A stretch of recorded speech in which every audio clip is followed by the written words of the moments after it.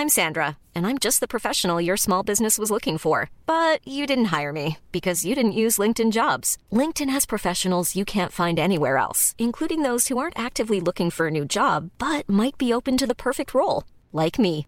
In a given month, over 70% of LinkedIn users don't visit other leading job sites. So if you're not looking on LinkedIn, you'll miss out on great candidates like Sandra. Start hiring professionals like a professional. Post your free job on linkedin.com/people today. You should celebrate yourself every day, but some days you should celebrate with jewelry. Whether you want to commemorate an unforgettable moment or just bring some added sparkle to your collection, Blue Nile can offer you expert guidance and a wide assortment of jewelry of the highest quality at the best price. Go to BlueNile.com today and experience the ease and convenience of shopping Blue Nile, the original online jeweler since 1999. That's BlueNile.com. BlueNile.com. Sans Pants Radio, Australia's happiest podcast network.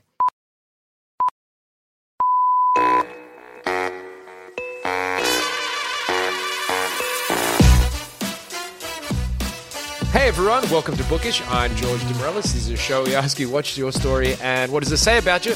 Today on the show we have, for the first time ever, and also the first person that was on, so that's kind of beautiful. Yeah.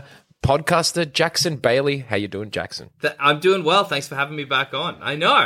It's crazy I was the first ever guest. That's bonkers. I know. And now you're the first ever second guest, which I... That's true. I'm constantly breaking new ground. That's what you are to this show now. Yeah. Every time I do Yeah. anything new, you're going to be the first person on here. Yeah.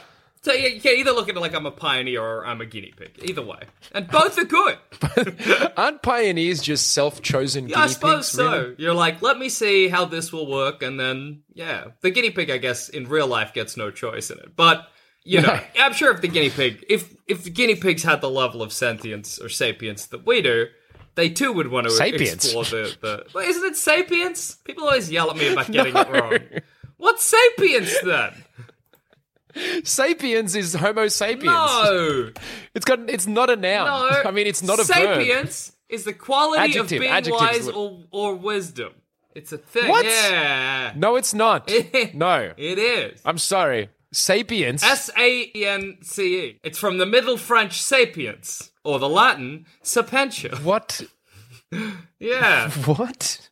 I know all the words, and I keep getting proven on this damn network that I don't know all the words, and it's killing me, but I'm still glad to learn it. I always used to say sentience. I've never heard that when I before, meant ever. Sapiens, and then people would message me and be like, hey, idiot, learn words. You mean sapiens. So, like, if you gave a horse sapiens, a horse is already sentient. No, that's wrong. Yes, a horse is sentient. It's alive and aware. No, it's not. Nothing is sentient. No, sentient is self-aware. No, sapiens is self-aware. No, sapiens is just wise. You can't be sapiens, like as in, that's just a very small subset. Everyone who told you that is an idiot. Sentient means self-aware. Only humans are sentient. All right, well, there you go. That's good to know. Oh, maybe I'm wrong. I've now looked that up as well. That's great. And it turns out I am wrong about that as well. Oh my god. Yeah, a horse is sentient in that i.e. it's able to perceive or feel things. But I feel like sentience is self-awareness, which means like you're able to actually think about those things. You know what I mean? Well, see, I think that's sapiens. Sapiens is just being wise, it looks like. Yeah, I know. Yeah, looking it up, that's what it seems like as well. Yeah, it's to be aware of feelings and sensations. I feel like that... Well, no, because a horse just feels hungry. We're like, oh, I'm feeling hungry. You know? Okay. Oh, I'm feeling hungry right now, whereas a horse is just hungry. I think the difference. I'm no scientist. Look, I don't think I know any words anymore. Yeah, I think you might be right. I've just been sidetracked looking up. Wikipedia is just like, you're an idiot. It's just at me directly. Yeah. For like, George DeMorellis, you moron. No, but see, now I'm looking up sapient, and I can't find anywhere that it says being able to, like, assess your internal feelings. Yeah, but see, I'm looking in sentience, and the last line, it goes, in science fiction, the word sentience is sometimes used interchangeably with sapience, self-awareness, or consciousness. So the first time I've ever seen sapience in the wild is 1 second after I learned that the word exists. Oh, no. Fuck you, universe. Oh, that's so I hate you so much.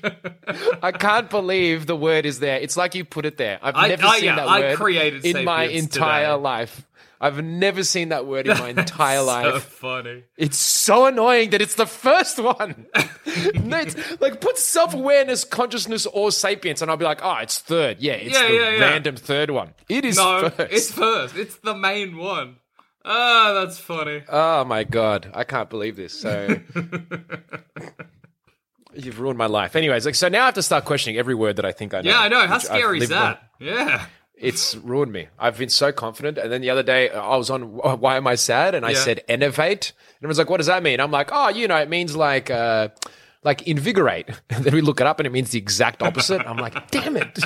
That's always crushing. It's always the worst when it means the exact opposite because your brain has like just not thought deeper about it and just been like, yeah, that's what it's like. What the fuck's the word? I can't remember it now. There's so many words like that. So many words that hit you in that exact spot. Actually, one bemused. That's what That's what I was thinking of. That's exactly what I was thinking of. Bemused.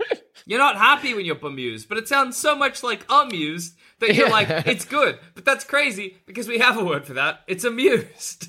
Yeah, I always think it's like amused, but slightly more like sarcastic, like a little bit, like as in like that.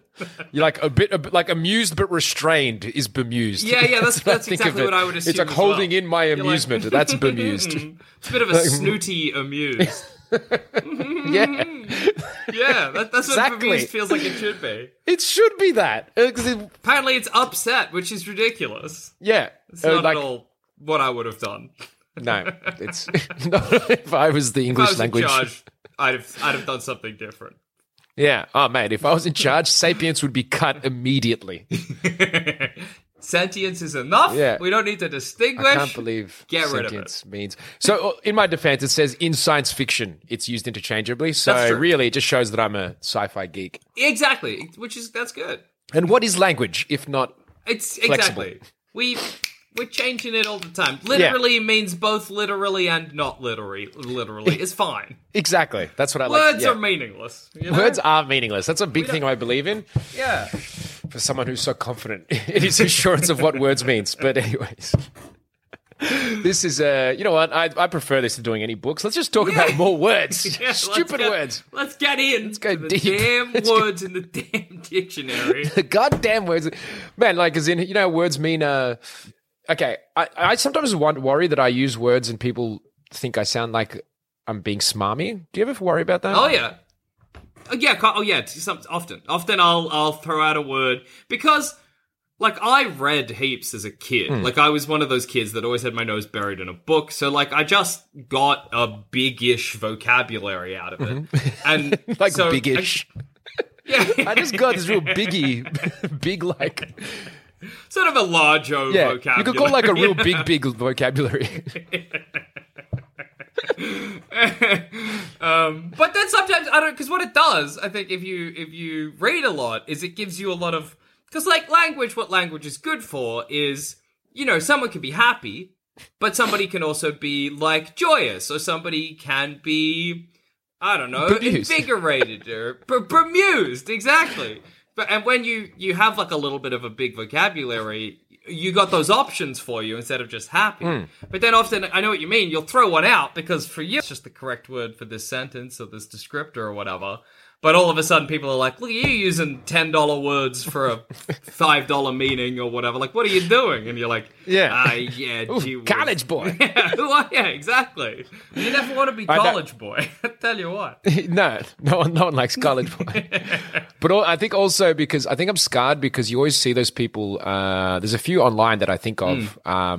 Like the ones that people think are so smart, these professorial types, and they're using big words, and you're like, you could say that for sure. easier and easier to understand. Like, you are literally using that just to sound smart. You're not doing it to be clear. I think there's an intelligence in being able to convey something in a way that everyone understands. You know what I mean? Like, using a simple language to convey an idea is just as powerful as using kind of complicated language to do the same thing, I think. Exactly. But like, you're unnecessarily obfuscating your opinion. Yeah, exactly. Really, hey, obfuscating. There you go, see? Obfuscating's a classic one, but it's a great word. It's a great word. What's that B and F doing next to each other? Where else is that happening in the English language? B and F, typically not friends, but in obfuscating, they're hanging out, and it works. Exactly. Which is shocking. That's what I mean. It deserves to be known more. I agree. Really, I agree. One. Yeah. Get obfuscating out there. I've been reading, hey, it's a book I've been reading. That's crazy. Bad.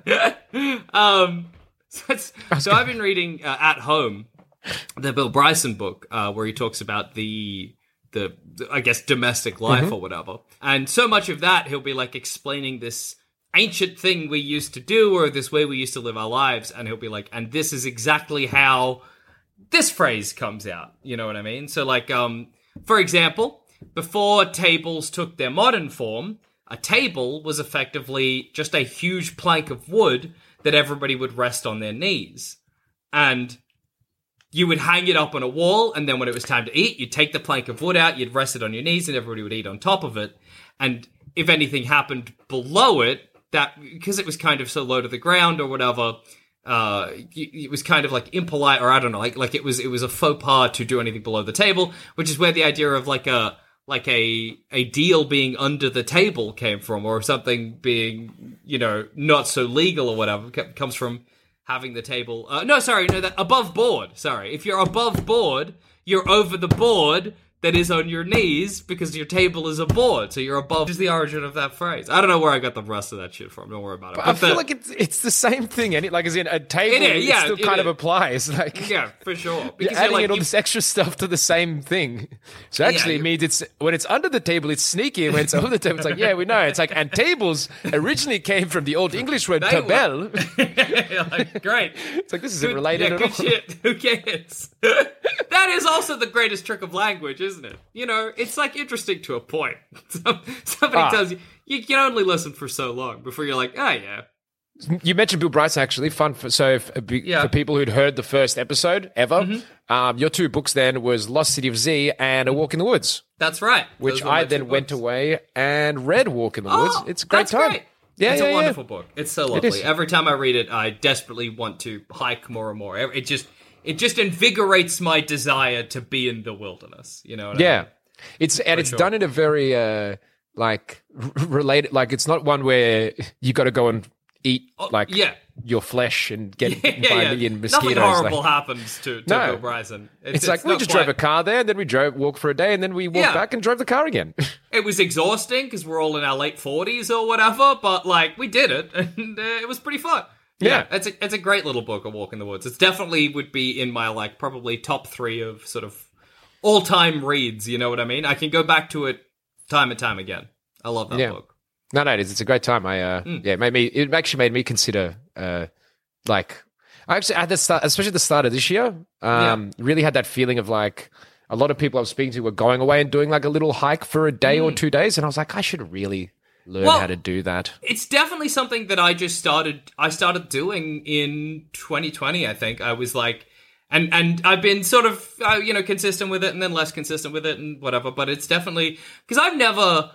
When it comes to exercise, I've tried to go to the gym before, but it's definitely just not for me. I get very bored. I got a wandering brain, so I just can't. I can't get into it. And I was always like, the way for me to get out there and to move my body is going on hikes. And I think literally before the pandemic had kind of just sort of kicked in a little bit in 2020, and I went up to the Dandenong Mountains, which are a sort of mountain range in Victoria. And I just did a little hike that I found just by myself, and it was like incredible. Like, it was so reinvigorating. It was refreshing, kind of. It definitely felt like a reboot, I guess, of my, which sounds crazy, but like that's definitely was the sort of feeling of it. And I walked for about 3 hours, maybe. No, it would have been actually solo? about, just solo. And this wasn't like an isolated track. It started in like the little tourist town of Sassafras and then basically went down the mountain. And it was wonderful. And then I was like, right, this is just definitely something I'm going to be doing. So my friend Adam, who again, Adam Carnivale, he's always been on the show. He's always wanted to do that as well. And so I was like, let's do it. Let's hike. Let's make a kind of a point of it.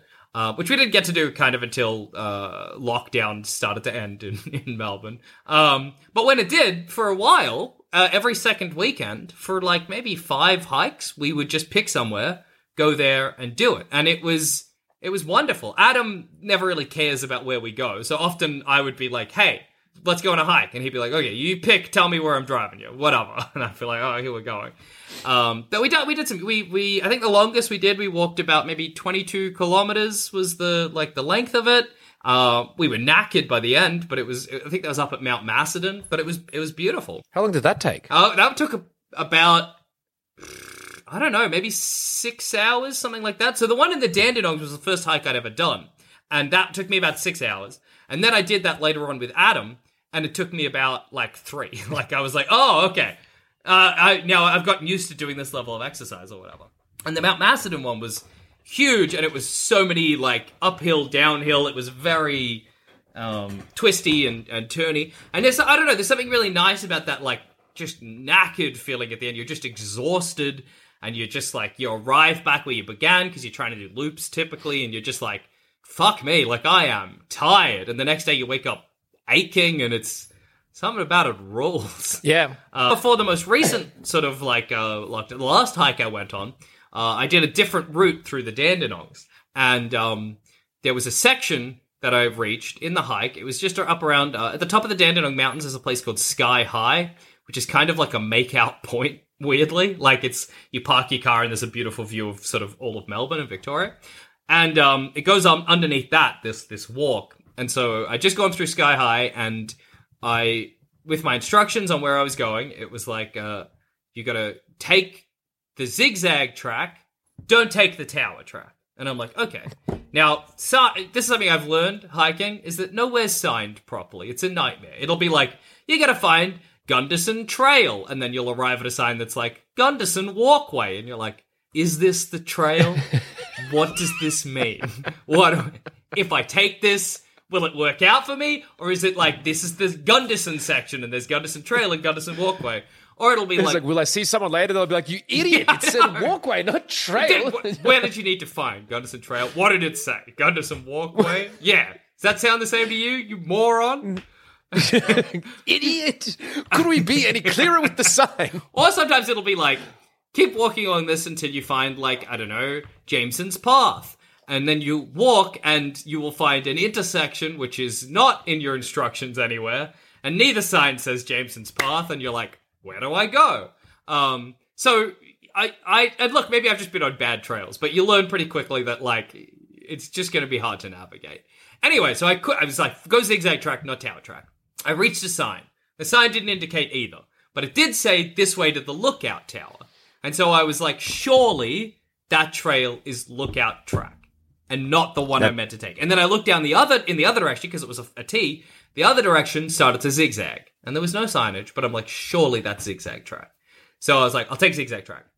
Anyway, I found myself effectively on the vertical side of a mountain, like about that steep.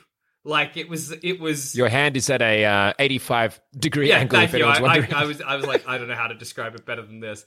And I was like halfway down, and I was like, well, I can't go back up because that would be really exhausting. And if I slip, I will fall off this mountain. And so I just got to keep going down. So I effectively walked from the top of Sky High in the Dandenongs to the ground. My phone was out of battery. I was completely lost. I'd arrived at the bottom of the mountain. I was like, what am I doing? Where am I? And then a guy on a horse leading a bunch of other people on horses started to come by. And how long was this journey? Did you travel through time? Took me a while. I think I was walking for about 6 hours again that day.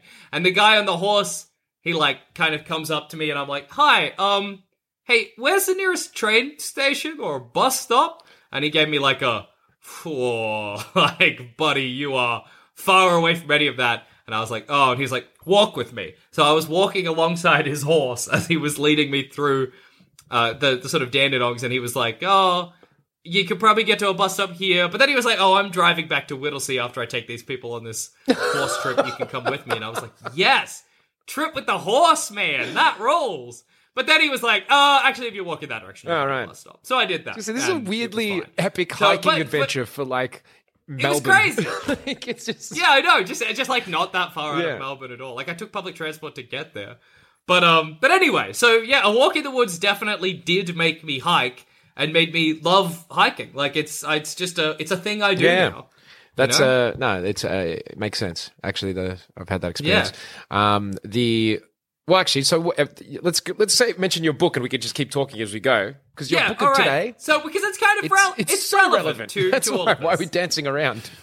The book I picked is Into the Wild by Jon Krakauer, and it's effectively, you might have seen the movie Into the Wild.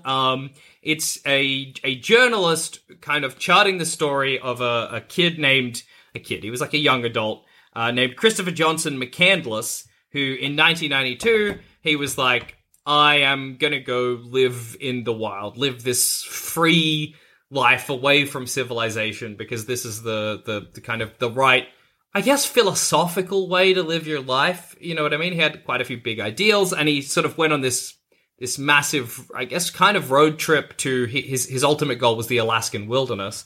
And he intended to live out there, live this kind of like, I don't know, this sort of, just wild adventure out there. But then he ate the wrong seeds and died. And so it's kind of his story. And it's the last survival book I've read. And since speaking for the very first episode, I've read about 17 horrific true survival stories. And so it's a really interesting book to be the last one I've read, having read all of those previously, because in all of those stories, it's about somebody who has found themselves in the worst possible situation. You're stranded in the Amazon wilderness. You are stranded on a boat, a little dinghy in the middle of the ocean for over a year. You're stranded in the Australian outback after having your shoes stolen and being, hit in the head and knocked out with a brick or whatever. Okay. And then all of a sudden... Those all sound like the start of a video game. They're all incredible books. I recommend them all. They're all great. I know I've given no titles. Don't worry about it. Anyway. You could give one. I can't remember any of them. Too much pressure. Okay. Yeah, too much pressure. You've made them all fly from my brain. Anyway. Your big vocabulary brain. Yeah, exactly. My big vocab brain. It shat itself. But all of those people, it was not their choice. But Chris Candlemas, he decided to do it. He decided to put himself in a survival situation. And I don't know, it's interesting to read a book about the call of the wild, about this idea of like, we as people, as human beings, have this desire to live a life that is free and a life that is I don't know, untethered from civilization. But also at the same time, reading the book, you hate Chris Candlemas with a passion, because he's the world's biggest wanker, and it kills you the whole time. So is the author writing it? So that's interesting. I actually didn't realize it was another author. Yeah. I thought it was mainly Chris Candleman's notes that were just turned into a book. I didn't realize it was actually another person writing. So the guy who wrote the book, Jon Krakauer, he was the first person, the journalist, to write the first article about Chris Candlemas when they found his body. And basically, he wrote this journal article, this article in a newspaper or whatever, and people contacted him and were like, these are our opinions on Chris Candlemas. What an intriguing boy, or what an idiot, or whatever. And also Jon Krakauer, I think, sees a lot of himself in Chris Candlemas. And so there's like an element of that to the book as well, which is quite cool. Like, he talks about how he, as a young man, was having a fight with his dad, and there was this mountain in Canada, or Alaska maybe, that he's like, I want to climb. And so he did the same thing, basically. He traveled out there unprepared and tried to climb this mountain. And he really suffered for it. But he did climb the mountain in the end. And sounds like its own story. Yeah, well. But I think that comes to the crux of it. And this is kind of like a lot of what the book is about, is like, the wilderness does not equal therapy. You know what I mean? And that's the kind of, I think a lot of the crux of it is that Chris Candlemas. So because that's what I was saying. So John Krakauer, he does write it where he's framing it in a way where it's like, he's a bit of a wanker, or he's being an idiot. Well, no, actually kind of the opposite. That's kind of my reading of it, I guess. John, but it's I guess it's complicated. So John Krakauer, he believes that there was something very special about Chris Candlemas because he had this adventurous spirit that John Krakauer doesn't believe appears in too many people. And Chris Candlemas was an intriguing figure. So he was a young man. He was raised by a pretty wealthy family. His dad was slightly distant, but not terribly. He was a pretty normal kid. But then he found out one day that his dad had in the past, a second family that he had not told Chris about, but Chris's mum knew about. And so it kind of broke Chris. And he never forgave his dad for it. And that really changed Chris from this kind of regular kid to this Jack Kerouac on the road, like life is about philosophy. Nobody else understands the way the world really is kind of dude. Oh, that's so annoying cliche. Oh, he sucks. He sucks so much. When he decided to go on his journey. Me, man. Oh, yeah, that's him. That's him the whole time. So one of the kind of beginning of it is he finishes his college life or whatever. He graduates. And he only went to college because his parents were like, Chris, we'll pay for it. Just please go to college or whatever. And then he graduates and his parents are like, well done. Let us give you a car. And he's like, how dare they offer to give me a car? My car works perfectly, and it has taken me on many a grand adventure.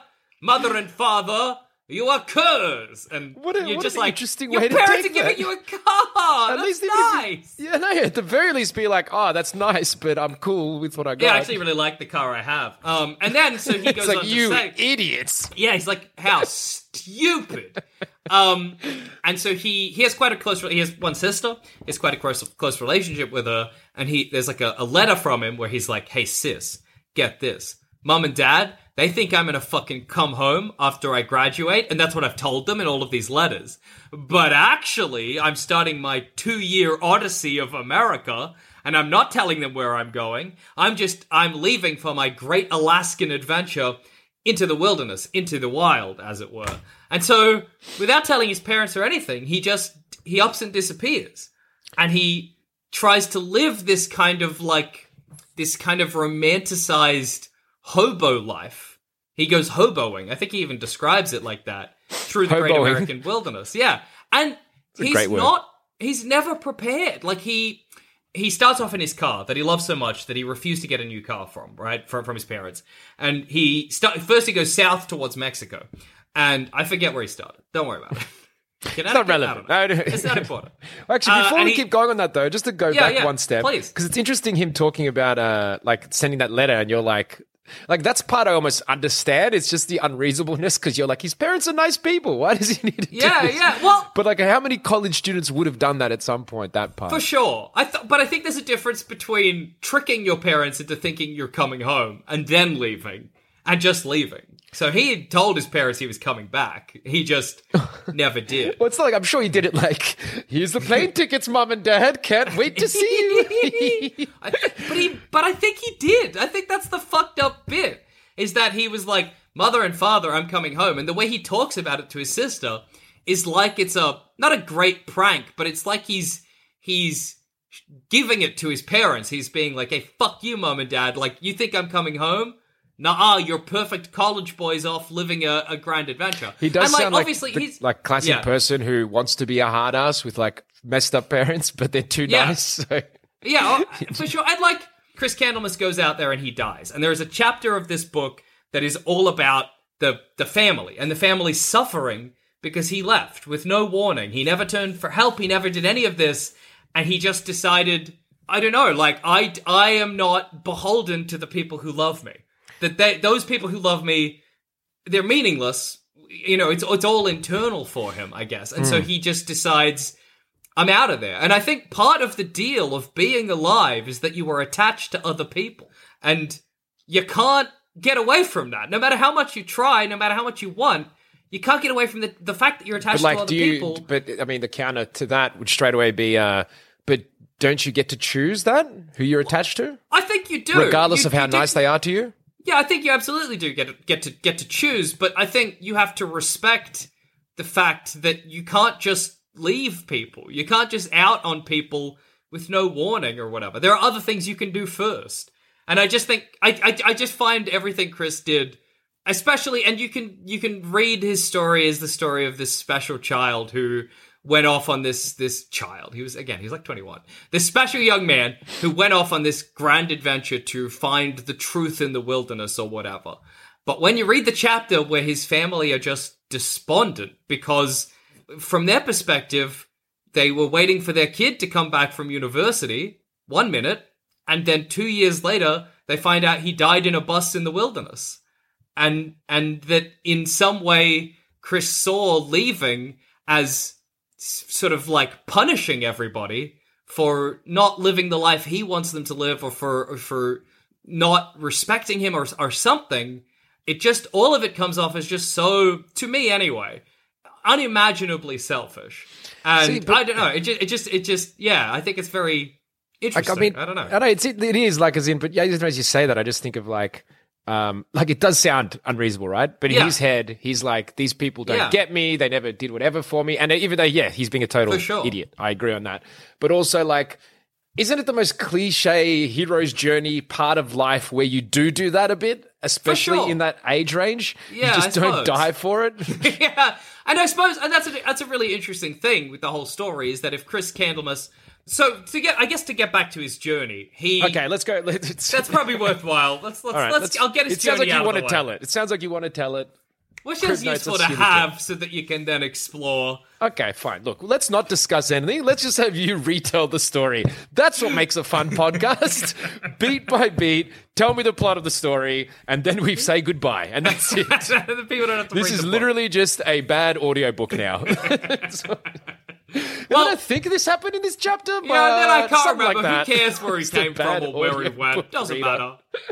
Well, somewhere he went south from somewhere. Let's say Hiring for your small business? If you're not looking for professionals on LinkedIn, you're looking in the wrong place. That's like looking for your car keys in a fish tank.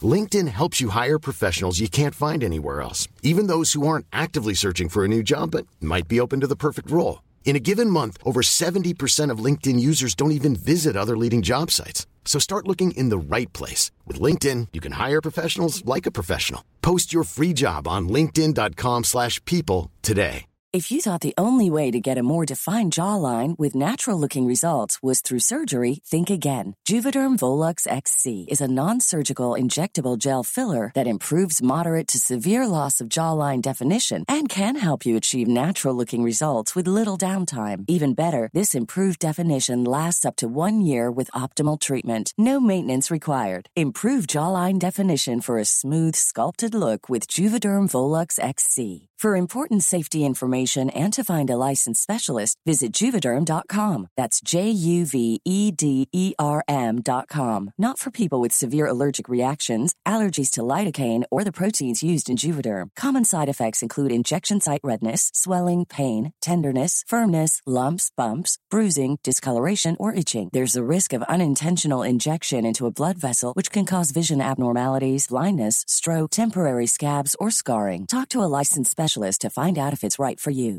When you make decisions for your company, you look for the no-brainers. And if you have a lot of mailing to do, Stamps.com is the ultimate no-brainer. It streamlines your processes to make your business more efficient, which makes you less busy. Mail checks, invoices, legal documents, and everything you need to keep your business running with Stamps.com. Seamlessly connect with every major marketplace and shopping cart. Schedule package pickups and see your cheapest and fastest shipping options from different carriers, with rates up to 89% off USPS and UPS rates. And with the Stamps.com mobile app, you can take care of mailing and shipping wherever you are. Make the same no-brainer decision as over 1 million other businesses with Stamps.com. Sign up with code PROGRAM for a 4-week trial, plus free postage and a free digital scale. No long-term commitments or contracts. That's Stamps.com.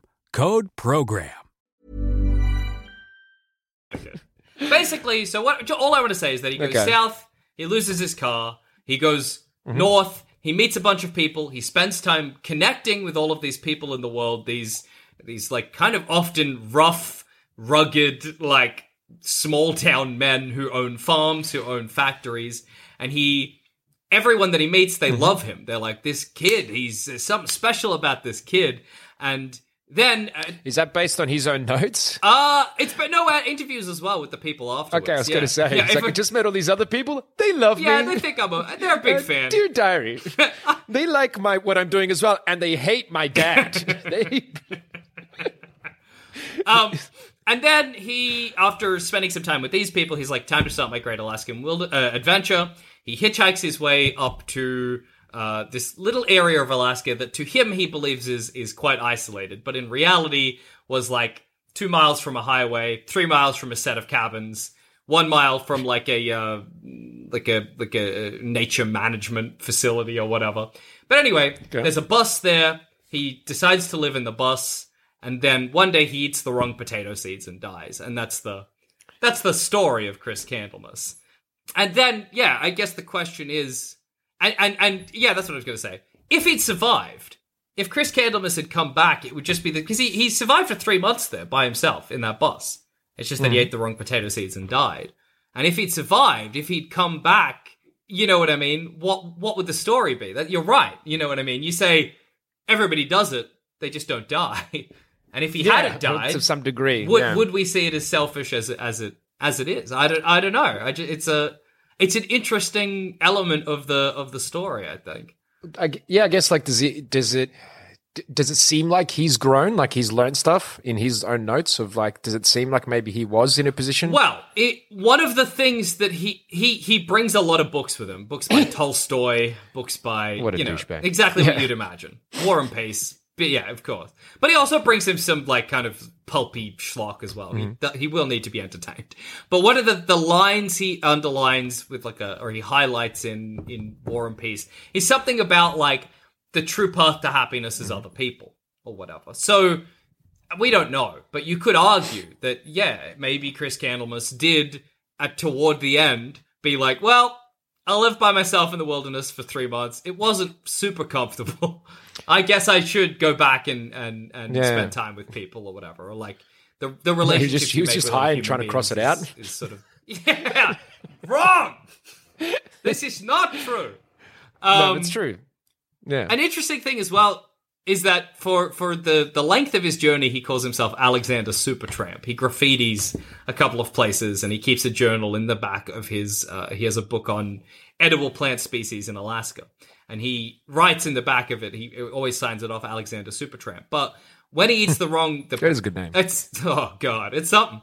But when he eats the potato seeds and he gets really sick, he starts calling himself Chris Candlemas. So again. I don't know, you're like, is this idea toward the end of his time there, when things started to go south, did this romantic idea of him as this rambling man, did that start to disappear, and all of a sudden he was once again Christopher Candlemas, struggling to move or do anything in the back of a beat-up bus in the middle of the Alaskan wilderness? I don't know, but I think it's an infinitely fascinating story about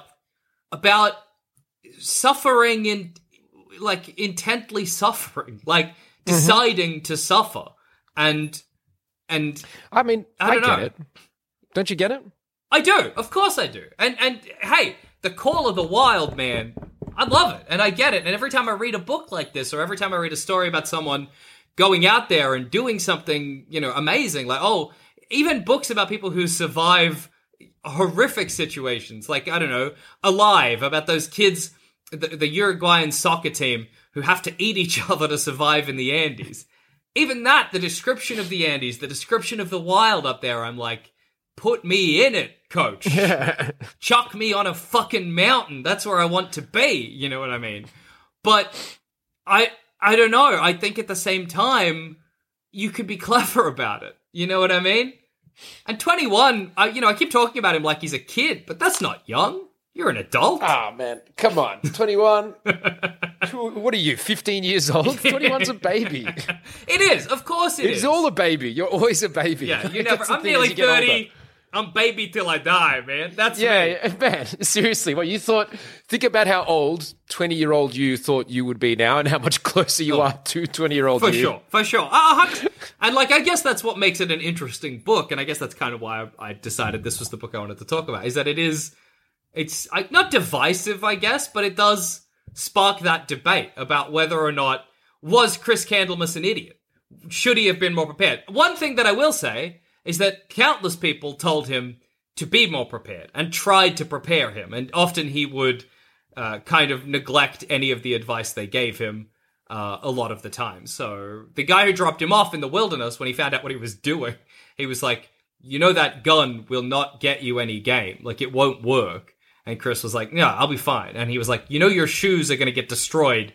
Like, the snow and the terrain, those aren't appropriate shoes. Let me give you some shoes. And Chris was like, I don't want them. And he's like, please. And then he takes the shoes, you know what I mean? Finally. But he's not happy about it. But then he uses them in the 3 months because they're the right shoes. So, like, you know? How annoying. You got to beg them to take something to help them, and they take it in the end annoyed at you. That's the experience so often. People are like, he acts like being in the wilderness and his own survival skills or his own correct philosophy is what keeps him alive as he goes on this odyssey. But it's not. The thing that keeps him alive is all the people he meets along the way. They're the people who clothe him, who feed him, who get him money, who drive him places. But never once is there any moment of introspection where he's like, wow, these people have been really lovely to me. The closest you get is he's like, so he spends a lot of time with a guy who runs I think it's like a farm out in Alaska somewhere. And that guy, he's like, he is a rare breed of man. And that's like the closest you get to that level of introspection. One of the saddest stories I find, and one of the ones that makes you dislike Chris the most, for me anyway, is when he is heading up north to Alaska from like the USA. He meets this man, this very old man. And this old man, he's lost a child, you know, when he was younger. And he looked after some kids in Vietnam, because I think he was a Vietnam veteran or whatever. And he looked after some of the kids over there because he felt... Anyway, so he'd had all of these children that he'd raised and lost. And he was very alone now, this old man. And he meets Chris, because Chris is hitchhiking. And he kind of starts to develop this bond with Chris. And he looks after him. He lets Chris into his home. He feeds him, he clothes him, he spends ages talking to him, and for like a moment in this old man's life, he's not lonely anymore. And anyway, Chris is like, well, it's time for me up and leave, I'm heading to Alaska. And the old man's like, let me drive you to Alaska. So you're not out there unsafe, alone, hitchhiking your way, you know, up north. And after a lot of like umming and ahhing, Chris is like, fine, you can drive me. Anyway, as they're driving up there, the old man's like, can I ask you a question, Chris? And Chris is like, yeah, whatever. And he's like, I don't have any children of my own anymore. And I'm old. I'm probably not much longer for this world. Can I adopt you? Because I feel like a real close connection to you. And Chris kind of like brushes it off or whatever. Anyway, he drops him off in Alaska, and Chris writes a letter back to this guy. And in the letter, Chris is like, you are living an incorrect life. He's like, you are living a life that is unhealthy and you will die soon. You need to get out onto the road and into the wilderness. That is the only way your life will be good. Chris can't. Alexander Supertramp. And so the old man does it. He goes out there and he like buys a trailer in this like weird hippie commune. Yeah. But like... So the guy does just like... Well, kind of, but it doesn't make his life any better. All that happens is that he lives out in this like hippie commune, and then he finds out Chris died, and he's like, shit. And it's like another kid lost. I don't know. I'm gonna go and home. It's just stories like that, story after story, where you're like, Chris, fucking hell. I mean, even that though, it's like, you know, it's almost a cliche. The person who is so messed up and trauma, like just got their own shit going on, so they just suck. Yeah, as a person at messaging things, but at the same time, they're doing their version of that in their shitty. Oh yeah, for sure. Shitty way. And I suppose, yeah, that's another way of looking at it. Maybe Chris Candlemas, maybe this was his way of being like, not so much, yes, you can adopt me, because hey, that's a big ask. And he also, Chris already had parents, so like, I don't know if he real actually life could. and I don't know loved if he him. could have said yes. But I don't know how that works. I'm no adoption scientist, but like maybe that was his way of being like, hey, I appreciated our time together as well. But yeah, it's tricky. It's tricky, and the Call of the Wild is, again, like you said, it's something that I think we all experience a little bit when you're out there and you enjoy pretty scenery, or you enjoy having your feet on the grass. You know, you're like, oh, this is how I'm meant to be living. I don't know. Yeah, and I think as well, the older you get, the more you're like, well, I guess this is what my life is going to look like. You know what I mean? In general, you mean? Yeah, in general, you're like, I'm probably not going to go out and have a Alexander Supertramp style adventure across the United States or whatever. I mean, never say never, but you reach a point where you're like, well, It's looking less and less like it. it's looking exactly. And so I think there's something to the idea of like, if I'm going to do it, I'm going to do it. But at the same time, If I'm going to do it, I'm going to do it now while I can. While I'm young or whatever. But at the same time, it's like I romanticize the idea of being a trucker, right?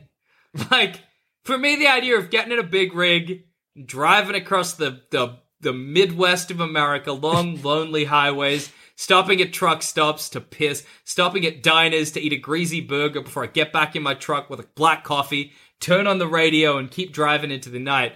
Like, I romanticize the hell out of that. But if you were like, Jackson, do you want to drive a truck? I would be like, no. That'll suck. It won't be fun. I'll be on meth, tired. No, thank Just you. staring at a road for... Yeah, no, look, Shitting my pants from all the greasy diner burgers I had. Look, we've all romanticized stopping at diners. Like, Oh, yeah. mine is like the cops and the donuts and the coffee in the morning. yeah. I'm always like, yeah, donut coffee in the morning. That is sick. And then you have it once and you're like, I don't think I want this again. Yeah, it's fine. You know, it's good. yeah, I didn't need to wake up that early for this experience, you know? I wasn't even hungry, to be honest. There's a lot of sugar for 9 a.m. Exactly. So I guess the question becomes, or I don't know if the question becomes, but it's like, this romanticized world you imagine, you know what I mean? Like, is trying to live this romanticized life you've created worth it at the expense of everyone who knows and loves and cares about you? And that's the... And then also, obviously, having read all of these survival books, there's some element as well where I'm like, what privilege, Alexander Candlemas. I mean, yeah, Christopher Candlemas, to be able to be like, I'm going to go put myself in the wilderness to suffer on purpose when there's dudes out there who are like, fucking, all right, time to suck the shit off a berry or whatever. I don't know, you know? But People like that's genuinely suffering. And then But I mean, you're that's kind the of, same you could say about literally anything. Or it's like, people are starving and you're not going to work 50 hours a week to... Well, like, yeah, there's that, but it's not like you've got I'm the like... opportunity to. It's not like I'm like, people are starving in third world countries, so I'm going to starve on purpose to experience it, because I think that'll make me stronger somehow. But I mean, know. there is some truth to like some hardship being good for the soul, obviously in controlled doses and all that. So For sure, I think there definitely is, but going out and seeking it seems baffling to me. It seems stupid to me. And this is always going to be the argument for Alexander Candlemas. Like, was he stupid? Christopher Candlemas. Was he stupid, or was he just doing something we all wish we could do? I don't know. You know? I would say, yeah, like if slightly less cocky about the advice side of things. Less of a wanker, And- maybe. You know? But even the wanker part, you can learn Yeah. to not be that, hopefully, after a journey like that. Yeah. But like definitely just slightly more aware so you live. Yeah, well, yeah, for sure. But I then think even on I'm that, supportive. so it's complicated the way Alexander died. So his journal entry before, you know, as he started to die, was he's like, poisoned 8 pot seeds, P-O-T, full stop seeds, presumably mean potato, got sick. And people don't know necessarily how exactly that happened, because potato seeds are not inherently poisonous. You have to eat quite a few of them to get sick from them. And so he did have a thing of potato seeds that he'd brought with him. But again, people like, he would have had to eat so many for him to have died from it. The other alternative is that there's a native potato in Alaska that if you eat it during the winter months, if you eat the seeds during the winter months, they have like a high level of some toxin that could poison you. And so the kind of leading theory is that he was starving because he really wasn't prepared to survive in the winter, and that he, to just get any sustenance, he ate the seeds of this potato, and that is what poisoned him. But there's really no way of knowing, or like there's no way he could have known, that it would be so dangerous for him, because in his book, we had a big book of like things you can eat in the wilderness or whatever. Nowhere did it say that was a poisonous thing.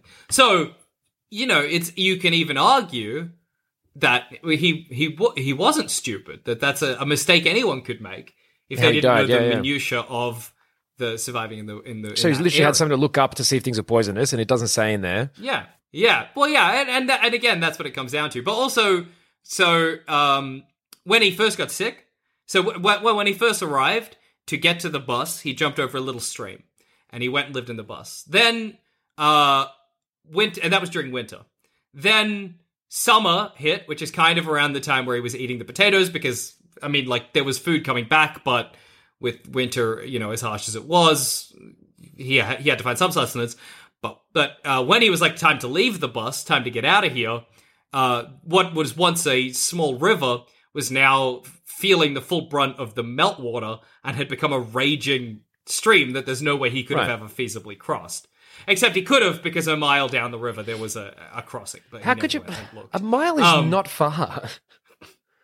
But maybe it's like a mile over ridiculous terrain. I don't know. Is possible. I think it is quite hilly, so maybe that's why he didn't do it. It's out of boredom, but then it's again, out of boredom you'd walk that far. You'd think maybe check the area you were going. Yeah. I think you can do this. You can go into the wild, but if you want to do it in a way that is safe, then you might need to bring with you a little more than a sense of unearned confidence.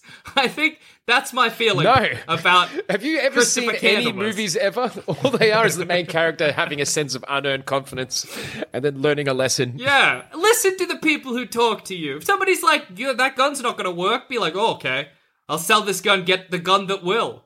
If somebody's like, oh, hey, I probably wouldn't go out in that direction because that stream will become a full-on river when you're finished. You're like, oh, well, maybe I'll choose the time I go and do it. I think maybe he wasn't stupid, but he was definitely unprepared. And yeah, look, I don't know. Don't you, like, this is going to sound almost dumb as well, but I think you'll agree with me on this potentially, but sometimes I feel like I almost wasn't stupidly confident enough at that age. You know what I mean? Like, as in, you missed some valuable, without risking death, but like, as in almost, there's something really beautiful about, and yeah, it's going to be kind of dickish, I guess. But at the same time, I don't know. Well, no, I do know. Through that is a good place to get to. Yeah, I suppose, you know, and interestingly, so John Krakauer, when he talks about his sort of into the wild experience, where he was like, I'm mad at my dad, we don't get along, time to go climb this mountain or whatever. He got to the mountain, he started climbing it, he realized he was like horrifically unprepared for it. He nearly fell off like a sheer cliff. He climbed back down to his tent. He got in his tent. He like spent time there, slowly moving through his supply of food. And then he needed to warm up one day, and he accidentally set part of his tent on fire. And he was like, there's no way I'm going to be able to make it out of this. And he's like, fuck it. I'm climbing this mountain, though. Come hell or high water, I'm doing it. And so he climbs the mountain. He gets to the top. And it's this huge ridge that you can get to. It's so kind of like sharp a point or whatever at the top that you can straddle it. Like you could just sit on top of this mountain. Wow. And so he did. And he was like, wow, this is incredible. And then he came home and he's like, it didn't solve my problems. The wilderness is not therapy. Yeah. You know what I mean? You know, he's like, I thought it would mean something. I thought that doing this meant something, that it would change who I was as a person, but it just doesn't. So, and I don't know. That's interesting. So you're saying it'd be actually cool to have learnt that way rather than learn it from just oh, I read in a book. Actually, I read Into the Wild. I've basically had the same experience. Like, as in that's... Yeah, I've lived Chris Candlemass's life, and... yeah, the audacity. You know what I mean? Like, you're not the main character. Yeah. I don't know. Maybe it's a cynical way to look at it, and maybe it's because I don't know. Maybe I am... I mean, I'm only 29. Like, what? I'm not ancient, but, like, maybe I don't have the confidence of, like, a late teen anymore to see the world in that way. But maybe my that's thing is, like, almost, as well. did you ever have it?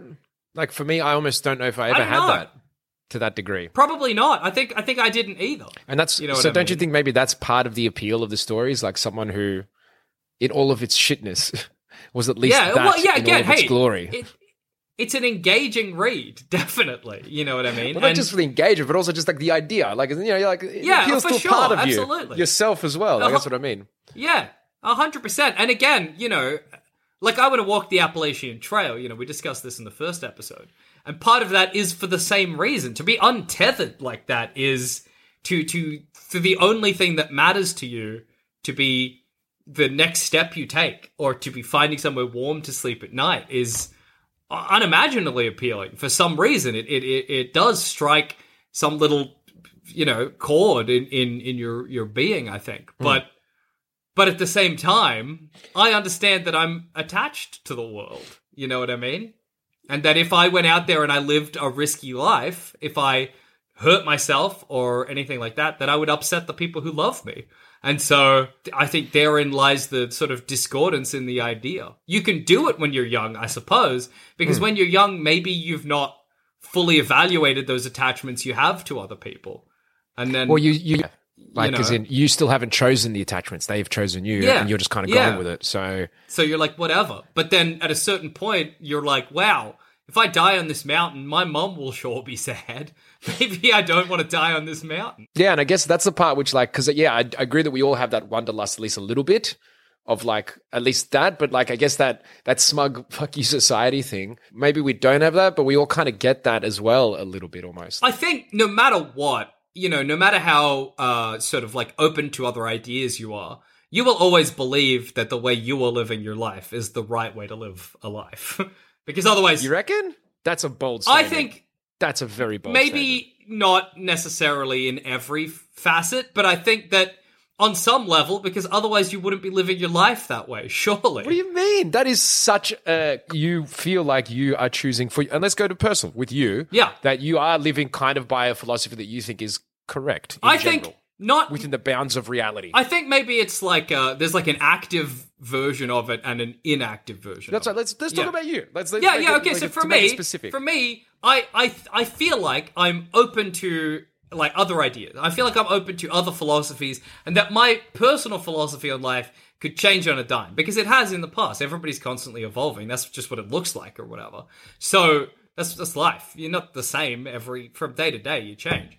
And so I like to think, obviously, that, you know, if somebody presented me with an idea or a way of looking at life that appealed to me, that I would change. You know what I mean? And that I'm accepting of other people, the way other people are living their life, the way they're choosing to do things, which in a way is part of the way I'm living my life. You know what I mean? That's my philosophy, is that I should allow other people to have their own philosophies.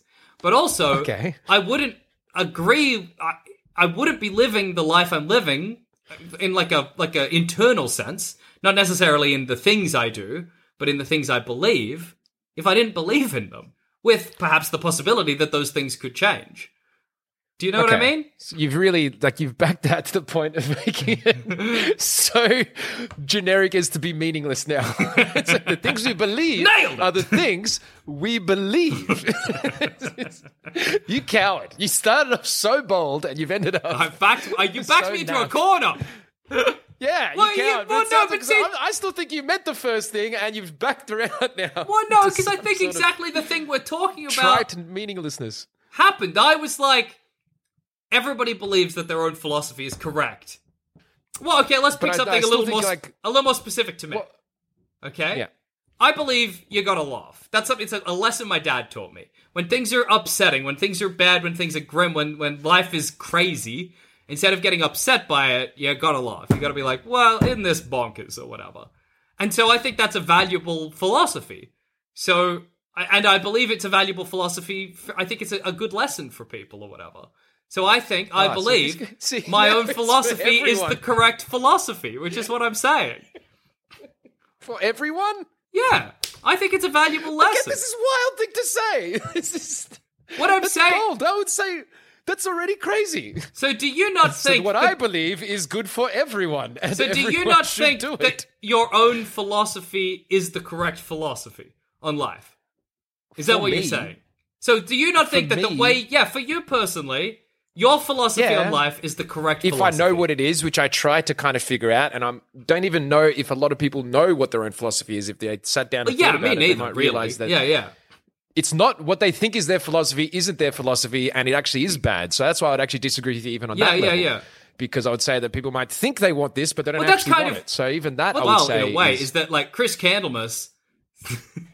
Of course it is. Of course it is. What you're saying, George, is what I'm saying, actually. It's hilarious. Because Chris Candlemas... Well, I'm also saying that, because Chris Candlemas believed that his philosophy was the right philosophy, right?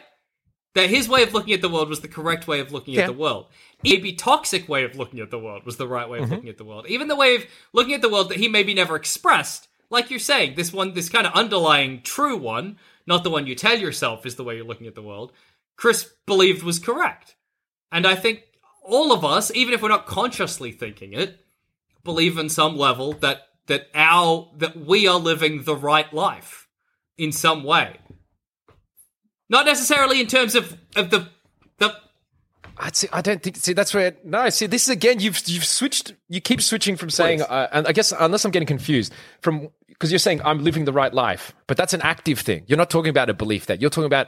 I'm living the right life. I think deep down, which is very different to saying a vague philosophy. I suppose is by kind living of the right life, I mean I am thinking the right thoughts. I am interacting with people in the correct way. I am looking at the problems of the world. My decisions on the big moral quandaries are the right decisions. Do you know what I mean? That's, I guess, what I mean by living the right life. Yeah. Ah, see, yeah. Okay. If you ask a moral quandary, if you give me the trolley problem, and somebody gives you an answer to the trolley problem, they believe that's the right answer to the trolley problem. And if you give another answer to the trolley problem, they believe that's the incorrect answer to the trolley problem. Right? Like that's. I believe I think I've figured out the calculation for the trolley problem. If you don't know the people involved, then you just go for maximum utility. If you do know the people involved, then you got to go for closeness to you versus the calculation of their value versus the lives of them. This is your philosophy, George. You should be doing You think whatever this for is your right? daughter. No, it's not. This is a mathematical calculation of being human as well as being reasonable. The trick of the trolley problem, though... if it's your daughter, you should be willing to kill. The trick of the trolley problem is there is no answer. It's not really a problem. It's a philosophical exercise. So, your answer is your own philosophy, which you believe to be correct. That's where you're wrong, buddy. Bada bing, bada boom. I'm not saying it is correct, because no philosophy is correct, really. That's sort of the point. But... This is so frustrating, because not only have we not reached a satisfying conclusion, which is fair enough, I don't think we've even figured out what we're talking about. No, it is hard to really determine. I mean, all I'm really trying to say... Because you were saying is that we sympathize or we empathize with Chris going into the wilderness because on some level we all want to go into the wilderness. But that his wanky kind of side is harder to sympathize with. And I was saying that, but also in a way that's easy to sympathize with too. Because having a strong belief in your beliefs or having a kind of intense, unwavering belief in your beliefs is probably also something we all experience. So... And yet we don't, in a way, we don't do the thing that he's doing. So we're almost jealous of him having that. Well, no, we don't do... That's true. I mean, so then we don't his do feeling, that. his beliefs, his beliefs and his beliefs is a lot stronger than maybe most people's. You know what I mean? Exactly. But, yeah. But you can empathize from the respect of... You know, if you think that... Oh, God, we're just going to fall into the hole again, let's George. Stop. We're teetering on the edge of exactly the same conversation one more time. Yeah, we're going to have to stop it because we've gone on for the most unsatisfying... I feel like anyone listening to this is going to be like, just you idiots! What was any of that? was this English? Why did I listen to any of this? God damn it. Into the Wild, 5 stars. There you go. Sorry, everyone, for that, but this has been interesting. Look, as far as repeat guests, though, this has been... It's been a good one, yeah. It's been good, I reckon. All right, let's close it off there in the weirdest, most... But we just can't, because we've gone for 10 hours. I feel like we're stuck in a loop, which I can't figure out how to get out of. Stuck in a terrible loop. Yeah, no worries. That's fair. So confusing. Okay. Everyone wants to follow Jackson. He's on all the other episodes. You're going to hear his voice after this being like, hey, listen to all the other shows on Sans Pants. All the other shows on Sans Pants. Yeah, there you go. Yeah, you heard it live. Thanks so much for being on the show again, Jackson. Anytime. So thanks a lot. Thanks for having me. I had a blast. All right, cheers.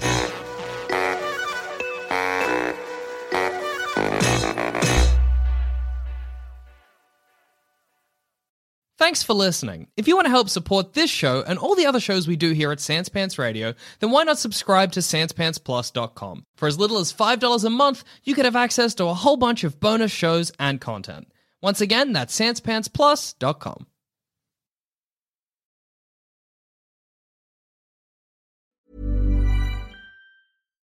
When you need mealtime inspiration, it's worth shopping Kroger, where you'll find over 30,000 mouth-watering choices that excite your inner foodie. And no matter what tasty choice you make, you'll enjoy our everyday low prices, plus extra ways to save, like digital coupons worth over $600 each week. You can also save up to $1 off per gallon at the pump with fuel points. More savings and more inspiring flavors make shopping Kroger worth it every time. Kroger, fresh for everyone. Fuel restrictions apply. Save big money and transform your home with new appliances now at Menards. We offer the lowest prices and the largest in-stock appliance selection. Ready to take home today. Check out top appliance brands, including KitchenAid, Maytag, Whirlpool, Amana, and Criterion. Upgrade your home and save big money on new appliances at Menards. Shop our entire selection of appliance options online today at Menards.com. Save